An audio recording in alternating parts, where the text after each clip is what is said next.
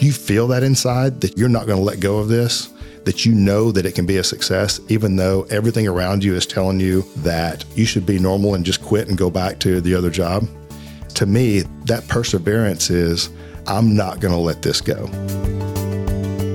Welcome to Access Points, the podcast where we discuss the tools, habits, and ideas that can help you achieve and maintain the leadership mindset so you can reach peak performance. Are you ready for your all-access pass to some of the top minds on the topic of leadership? Let's get started. All right. Good morning, everybody. Welcome back to the Access Points podcast. As always, Davin Marceau, Chief Operating Officer with Access eForms, here today again, as always, with our owner and CEO, Mr. Tim Elliott. How you doing, Tim? I am doing great. It's great to be with you again, sir. In the most magical time of the year. It's the most magical, beautiful, cold time of the year. We are almost down to single digits before Christmas, and that just scares the life out of me. You know what I'm excited about? I'm not a winter guy. I love summer. I don't like short days. I could never live in Alaska in the wintertime. But I know that I think it's December 22nd is officially the shortest day of the year. And I'm looking forward to the 23rd because it starts going the other way. Yeah, the winter solstice, right? The shortest day of the year. I think that's right. Yeah. Is that the 22nd? I think so. We'll go with that. If it's not, sure. Then we're going to speak confidently about it because others will believe us. And please put in the comments if I'm wrong and tell me how bad I am with Stephen noted that. Thank you. But it really is such an awesome time of year. And remember back to being a kid, and there was nothing more exciting than the holiday season. Family, gifts, receiving, giving, the whole nine yards, and the fact that you were out of school. And it's such a unique juxtaposition to being an adult and all of those things terrifying you because you have to find a way to support, provide, and pay for all of those things so you can maintain the magic of the kids. I'll never forget. I think it was when my kids were like 3 and 4, when it was the whole assembly required thing. I can remember getting them to bed and looking at my wife and going, oh, I have to read directions now. That was not magical Christmas to me. Because, you can imagine me in directions. Directions were not my friend because you have to follow like steps. Yeah. Yeah. How many times did the thing end up not looking like what the thing was supposed to look like? It always came together in some form or fashion, but I think I got better at deassembling because I'd forgotten something or I didn't follow the directions and reassembling again. Now, once that was done, I could have, just throw 5 of them at me. I can knock this out. The first one, not so good. Well, it's that home form follows function thing, right? If it works, regardless of how many bolts or nuts or parts that were left over, if the thing can hold what it's supposed to hold or look like what it's supposed to look like, then I guess it's a win. Yeah, it was never a win. I guess it finally got there, but man, the first iteration, if it was supposed to be a horse, it looked like a goat, and it was a goat with 6 legs. Oh, that sounds like a story for another day. So fair to say you didn't really have the discipline enough to follow the instructions to assemble this horse? Needless to say. and I think that flows nicely into the topic that we're going to talk about today. And that's the idea of the disciplined entrepreneur. Cool topic, one that I think is really going to speak deeply to you, Tim, because of your background. Elon Musk came out with this article a couple of days ago. He spoke at some conference and whatever it was escaped me. And he was really lamenting about the fact that there's too many MBAs running companies these days and how as leaders, we are spending too much time on PowerPoints, too much time in the boardroom and on presentations, and far too little time on the product or service itself. That resonate with you a little bit? Quite a bit, actually. Yeah. I like this guy more and more. And it certainly speaks to a lot of the listeners that we have, right? We are an entrepreneurial podcast. And Tim is an entrepreneur. We know that we have a lot of either aspiring or budding entrepreneurs that are listening to this. And I think there's a bit of a misconception about entrepreneurs, Tim. And I know this because I work closely with you and I see this is that entrepreneurs are too free thinking. They're too willy-nilly. They're too pie in the sky. And I think this draws a lot of parallels to Elon Musk when people think about what he's like, right? He's a weird dude. Right. But your days, your processes, your mind lacks discipline. And I want to challenge that a little bit. Yeah, let's go for it. Let's do that. And I want to break it down into 3 elements. And the first one we're going to talk about is thinking. The elements of an entrepreneur. The first one is thinking, second one is doing, and the third is growing. So I want to break it down, thinking obviously it's the number one element of all this, and it's what makes you, right? This whole product about access, it came literally from your head, which terrifies the lights out of me. But I want to speak to that a little bit. That, and somebody could actually take what I created in my head and it's usable. That's what's really scary. Yeah. Right? It doesn't, again, topic for another day. But dive into that a little bit for me. Yeah. So every company that's ever existed, in my mind anyway, started with there's a problem to solve. And if you think about innovators, there's people who, build these incredible devices. And I can remember, I can't remember what the movie was, Davin, but there was a movie about a guy, and it was a true story, that developed the intermittent wiper for windshield wipers. And he worked forever on this thing. He came up with a way to do it. But he couldn't do it himself. He couldn't produce it. It wasn't the end product was going to be something that someone else built and sold. And so you think about a guy like that, and every entrepreneur, every person says, either A, someone needs to come up with a way to fix this or do this better, or I see something out there and there's just got to be a better way to do this. And so I think it all starts with seeing a problem and building something or creating something to fix the problem. And then it's almost the second or third thought that you have is, this would be really cool and this would work, but do I think I could make money at it?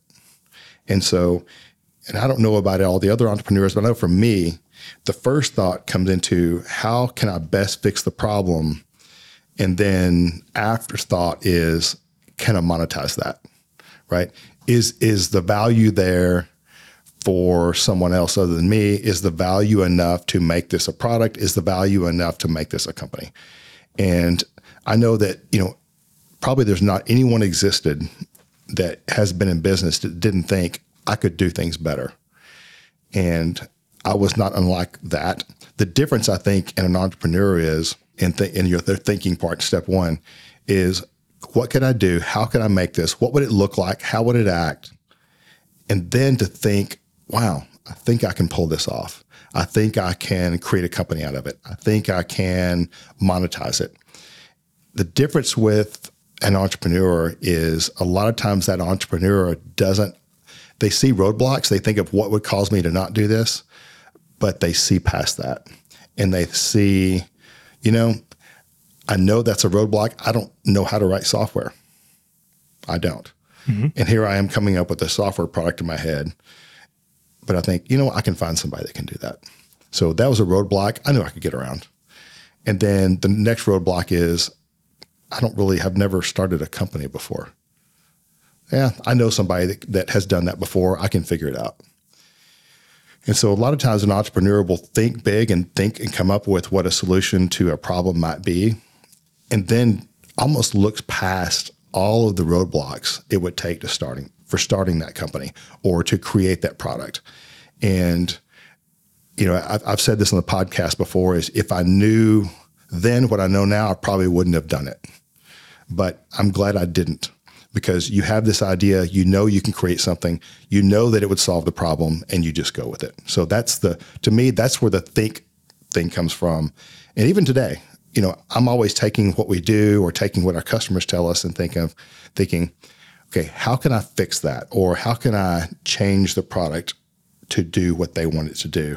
Or I hear the same problem 3 or 4 times and think, if they have the same problem, there has to be others. How can I take the product we have and make it fix that issue without really thinking down the line too far into what that is? Awesome. And you came up when you were thinking about this product. You were working at the time. Was that it imaging, or what were you doing at the time when you began to conceptualize what this product could be? Yeah. So it was a means to an end. We were, and I've talked about this on, if you go back to some of the original podcasts, we kind of told the story, but yeah, at the time, I was in the family business. We were selling printers, and there were larger, bigger printers. And so we needed to find a way that our customers can get away from those pre-printed forms. There were tractor feed forms, and move those to a laser-based, laser printer. because that's what we sold. So customers said, well, I love the printer. I'd love to have them. I'd love to print all my invoices off with these. However, the problem is my computer system spits out code that only works with these kind of printers. And so we wanted to sell more printers. And so we had to come up with a solution to convert that language that those computers spoke to the printers into a language that worked with the laser printers that we had. And so the idea was, if I could find a way to change that and create the software, we could sell more printers, which is really not what the software turned out to be. Now, it did fix the problem, and it did allow us to sell more printers. But, when opportunities showed up to take that down other avenues, then that's where there's other problems this would solve. Okay, awesome. And so you're selling printers at the time, right? And you start to come up with this idea about, here's what I think that it can do. And all the while, you're married. You got Jamie at home. You got the girls at home, right? So here's where I think the discipline comes into play, is how do you balance all of that out between having to provide, right? You're an aspiring entrepreneur at that point. Fair enough. You want to make something, you want to grow something that's different, but you have to balance that out with the selling with your existing job and with being a mom or being a father to two girls and a husband. So talk about that a little bit, about how you balanced out that time. Like, when did you find time to turn this thing into what it is today? Yeah. So it really came to the point where that first opportunity was a hospital that said, we'd like to use this beyond just printing things. So we'd like to be able to put patient demographic information onto a form and then print that out at a location based on data, right? Okay. And once we came up with a way to do that, once I came up with kind of the concept of what that would be, when I thought this could be something, that's where things changed. So back to your question, when I said this product could stand on its own and be its own company, that's when you get into, wow, so I have this job and I could create this and have this going. So now I've got two things going. So it's like having two careers going at once. I think the first career was where the money was coming in to support my family. The second one was pure outgo, but you see the upside.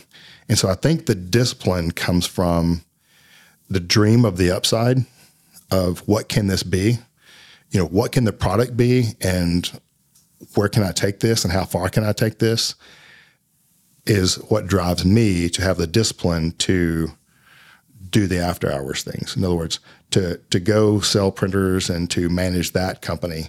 And at the same time, at night and the weekends, off hours, to spend the time to create this other idea.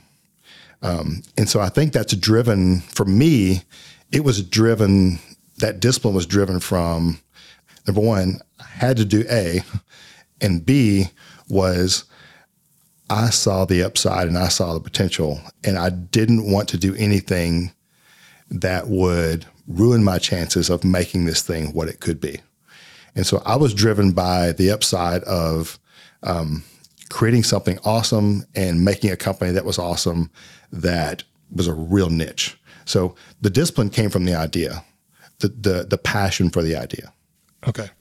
And so I think a takeaway for our listeners on that is you do have to have a level of self-discipline. It has to come from the love of your dream, but also balanced against the fact that you still have to provide for your family, because there's a certain point where you can monetize this thought, but it's not going to be in the initial effort. It's not going to be in the thinking element of it. So make sure that you have the discipline, make sure that you have the balance enough to not put too much focus on the growth of this, and then you lose your revenue, your current revenue source, because then your dream's going to die out even faster. Is that fair? Anything else to add to that? No, it goes in the concept of you do what you got to do, right?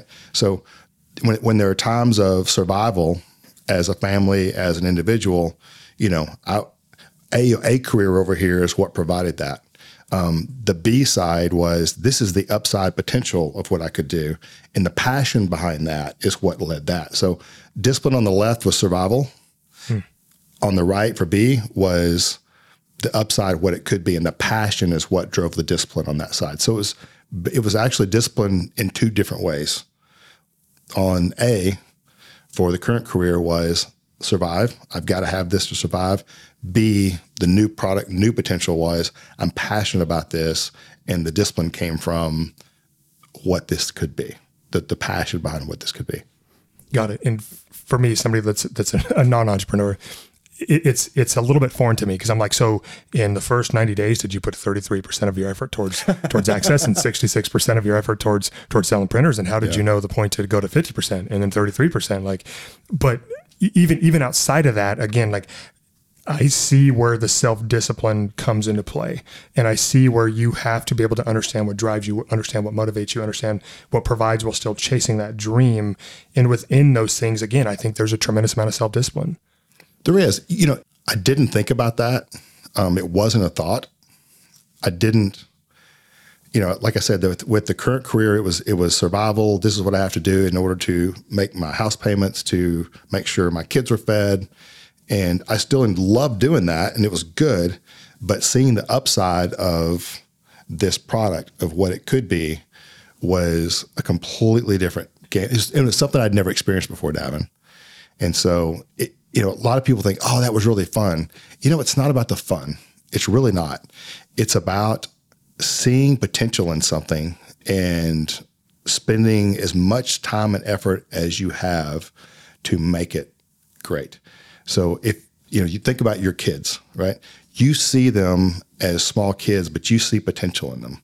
And tell me if I'm wrong, but, discipline with your kids, with you being consistent with them, doing the things that you have to do, only goes so far, right? Mm-hmm. I mean, there's times that you want to run out of the house kicking and screaming and saying, I can't do this anymore. And so what brings you back to the house again and again to keep trying? And that's that you see the potential in your kids. You see what they could be. You see what you have dreams of what their life could be. And we all want our kids to have a better life than we had. And so that's what keeps you coming back over and over again. So, that's the exact same thing I felt for this new organization. Was I saw the potential in what it could be. And that's what kept bringing me back to continue to work on that over and over again. So it's kind of an interesting parallel between the two. Is the discipline, I know I'm a parent, I have to do this, right? I signed up for this, versus I also keep coming back and doing this over and over again when everything in my brain tells me I can't be a parent, because you see the potential in what those kids are. And it was the same with this product. No, I love that. And for me, part of the reason that I keep coming back is because if I kick them out, I don't know who the heck's going to clean the kitchen. And I hate cleaning the kitchen, so I got to keep them around for that alone. We'll go with that. All right. Number 2, turning the product or the idea into a product. The rubber meets the road on this, and this is it's doing. And Musk spoke a lot to this, and it's about this need to make the product perfect or make it the best that it can be in the doing phase. So speak to that a little bit about the timeline for Access, about when you finally made the decision, Tim, to go from concept and make this thing executable and turn it into a small business. Yeah, that's the hard, for me, that was the hardest part, is, the dreams and the thoughts and the whiteboards and the scripting and the, notes in the notepad and the drawing designs of what the screen could look like. That was all fun because it was endless possibilities, and you can change the product with an eraser and a pencil, right? When it came down to actually building it and coming up with how it would actually work, boy, that was the hard part, because you constantly get, well, this isn't possible. You can't technically do this, or you can't do this because of this and this and this. And so that's where you kind of have to go, okay, so I've got to tear this sheet out and rewrite this, because I've got to change conceptually how this is going to work, but it still needs to fulfill the purpose that I dreamed of it having. And so that's those roadblocks that you don't see. And that's the hard part. And it's not just people telling you that it can't be done or that somebody else has already done it. I mean, I'm pretty hard. You know me, I'm kind of hard-headed. When people tell me that just makes me want to do it more, because I just want to prove them wrong. But having the discipline to stick with it is, I knew what it could be, and I wasn't going to stop until I got it there. And having a product that, if you look at it in reality, it was probably 70% or 65% of what I dreamed it would be. But that didn't really bother me because I knew all that I'd gone through, all the roadblocks, all the no's, all the workarounds, all the, you finally get something and it's not 100% what I thought it would be, but it's 65%, but I can work with that. I can continue to work on this and make it better. But, we've talked about this in the podcast. I got to get this thing to market. There comes a time when, you get the first customer that writes you a check and they see value in it. And that's probably, you think about all the parts of our company. We've been around 20 something years. Proudest day is when the very first purchase order came across. And it's like, it's one thing for me to think it's great. It's another thing for someone to believe in it and write you a check. And that's when okay, there's value to somebody on what we've built here. And then to get the second one, and I think it was the third one was the validation, that the first one could have been an anomaly. The second one, maybe they were confused. The third one, okay, we may have something here. But up to that point, there were so many things that were game changers, showstoppers. I don't think we can pull this off. Everything we had based this concept on, printers or whatever it is, can't do that or don't speak that way, or there's not the capability in what we have to work with. That's the stuff that you have to stop and go, what can it do? Let's work within those parameters. So the second part of that is understanding what you have in front of you every day, working around those, and then taking the challenges you have in the next day and working around those. So it's constantly a negotiation with the product. It's constantly a negotiation with myself. Am I willing to continue on with this concept and this product, even though I know that with the technology that's there today, I can't do this part? And there were a few times, I'll be honest, I started to just turn around and say, you know what? I don't think it's time. I need to wait 2 years until technology's caught up with, where my head is. I'm not saying that I'm that far ahead, but I knew there was something I wanted the product to do, and technically it couldn't do it. The technology wasn't out there to make it work. And I knew if I waited long enough that it would be there. So I had to decide, do I wait or do I move forward with what I have? And I'm really glad I moved forward with what I had, because by the time 2 years came around, not only was that technology changed, but I didn't really want to do that anymore, what I thought I wanted to do, because now the technology allowed me to do X, Y, Z, which was 10 times better than what my head had envisioned this thing to do when I first started. Does that make sense? Yeah, it absolutely does. So we talk a lot about the doors in your head, the bubbles that turn into doors. Scary doors. And it opens up another door, and you walk through 7 or 8 different doors, and you're in a completely different lobby than anybody else in the building, or I would argue in the world at that time. Or basement, depending on. Seriously, that's a day-to-day thing. But how do you break that down? How did you apply that, again, from your doors and your bubbles to an executable product? And I'm a little bit surprised to hear you say you were willing to an arbitrary threshold at 65%. So how did you take it from Tim's bubbles, Tim's doors, into a product and be willing to release it to the market at 65%? Talk me through that a little bit, because I think there's a lot there. So today it's different. So if you think about the way a product happens at Access today, it's extremely different than what it was at the beginning. The only person I had to negotiate with was myself at the beginning, right? So when I would run into a roadblock, it wasn't one of my team telling me I can't do this. It wasn't someone saying, well, I'm not sure that's a great idea, because it was just me. And so all I had was an outside set of outside contractors that were actually doing the coding work. And they would come back and say, well, you can't do that because of this. Well, I can't argue with them because I don't know coding. And so I would then have to do a workaround. Okay, that's great. But what if we then did this way?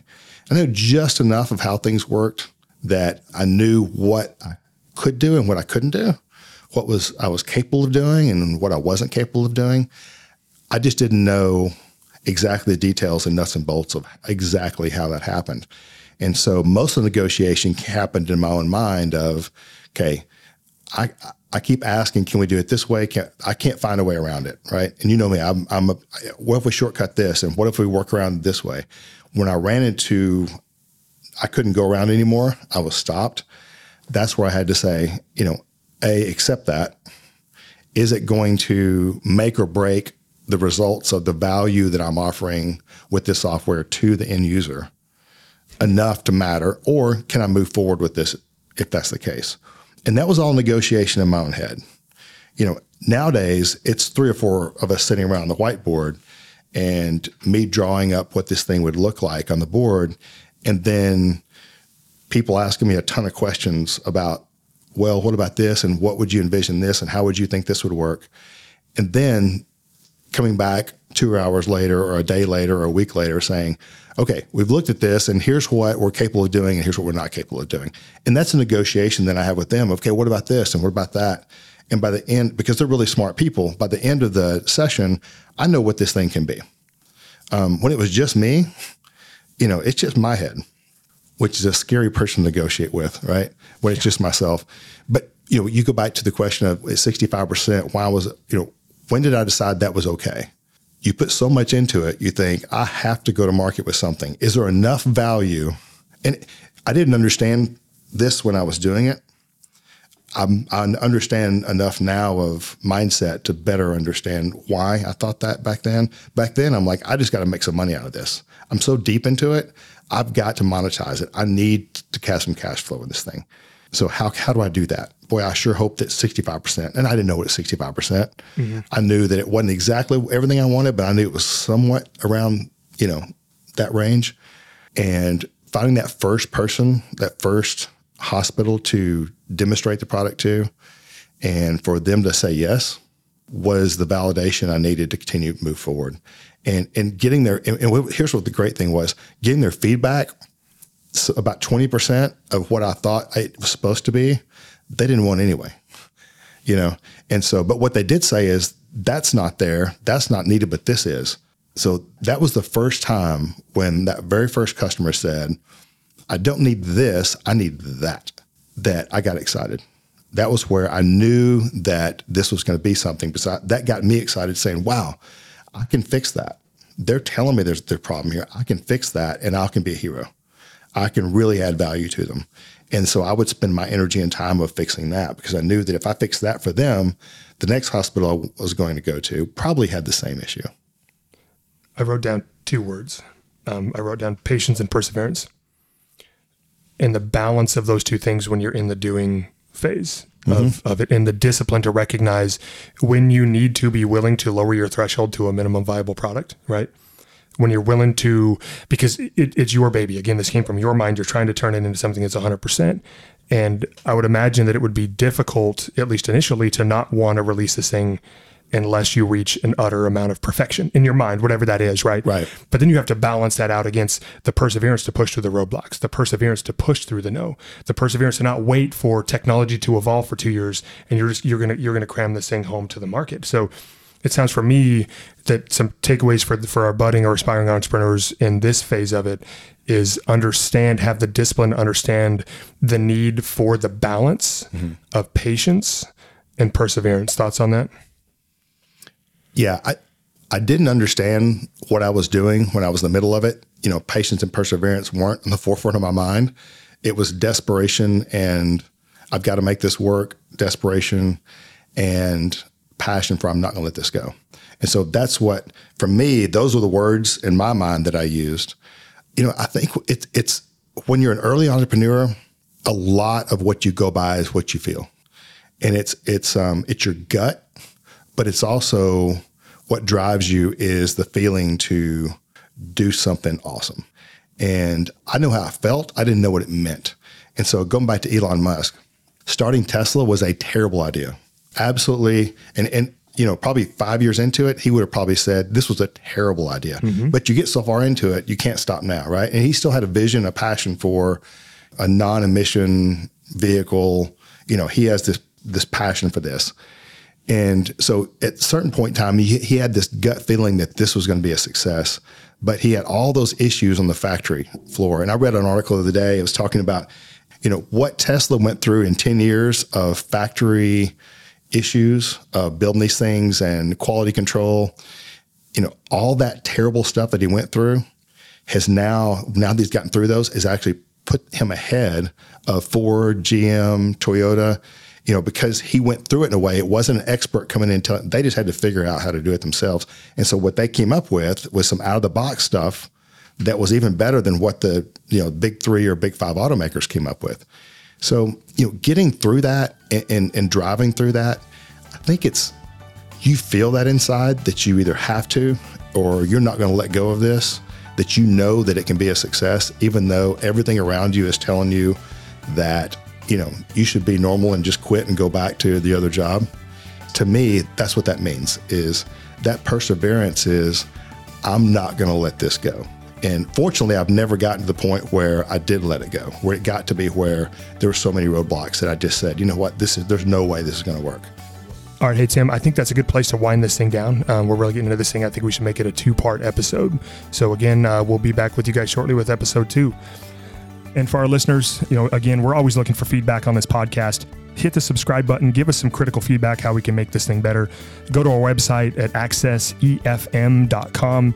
Check us out there. Find us on Twitter. Find us on Instagram. Find us on Facebook. Give us a like. Give us a tweet. Give us a thumbs up. And appreciate you guys listening.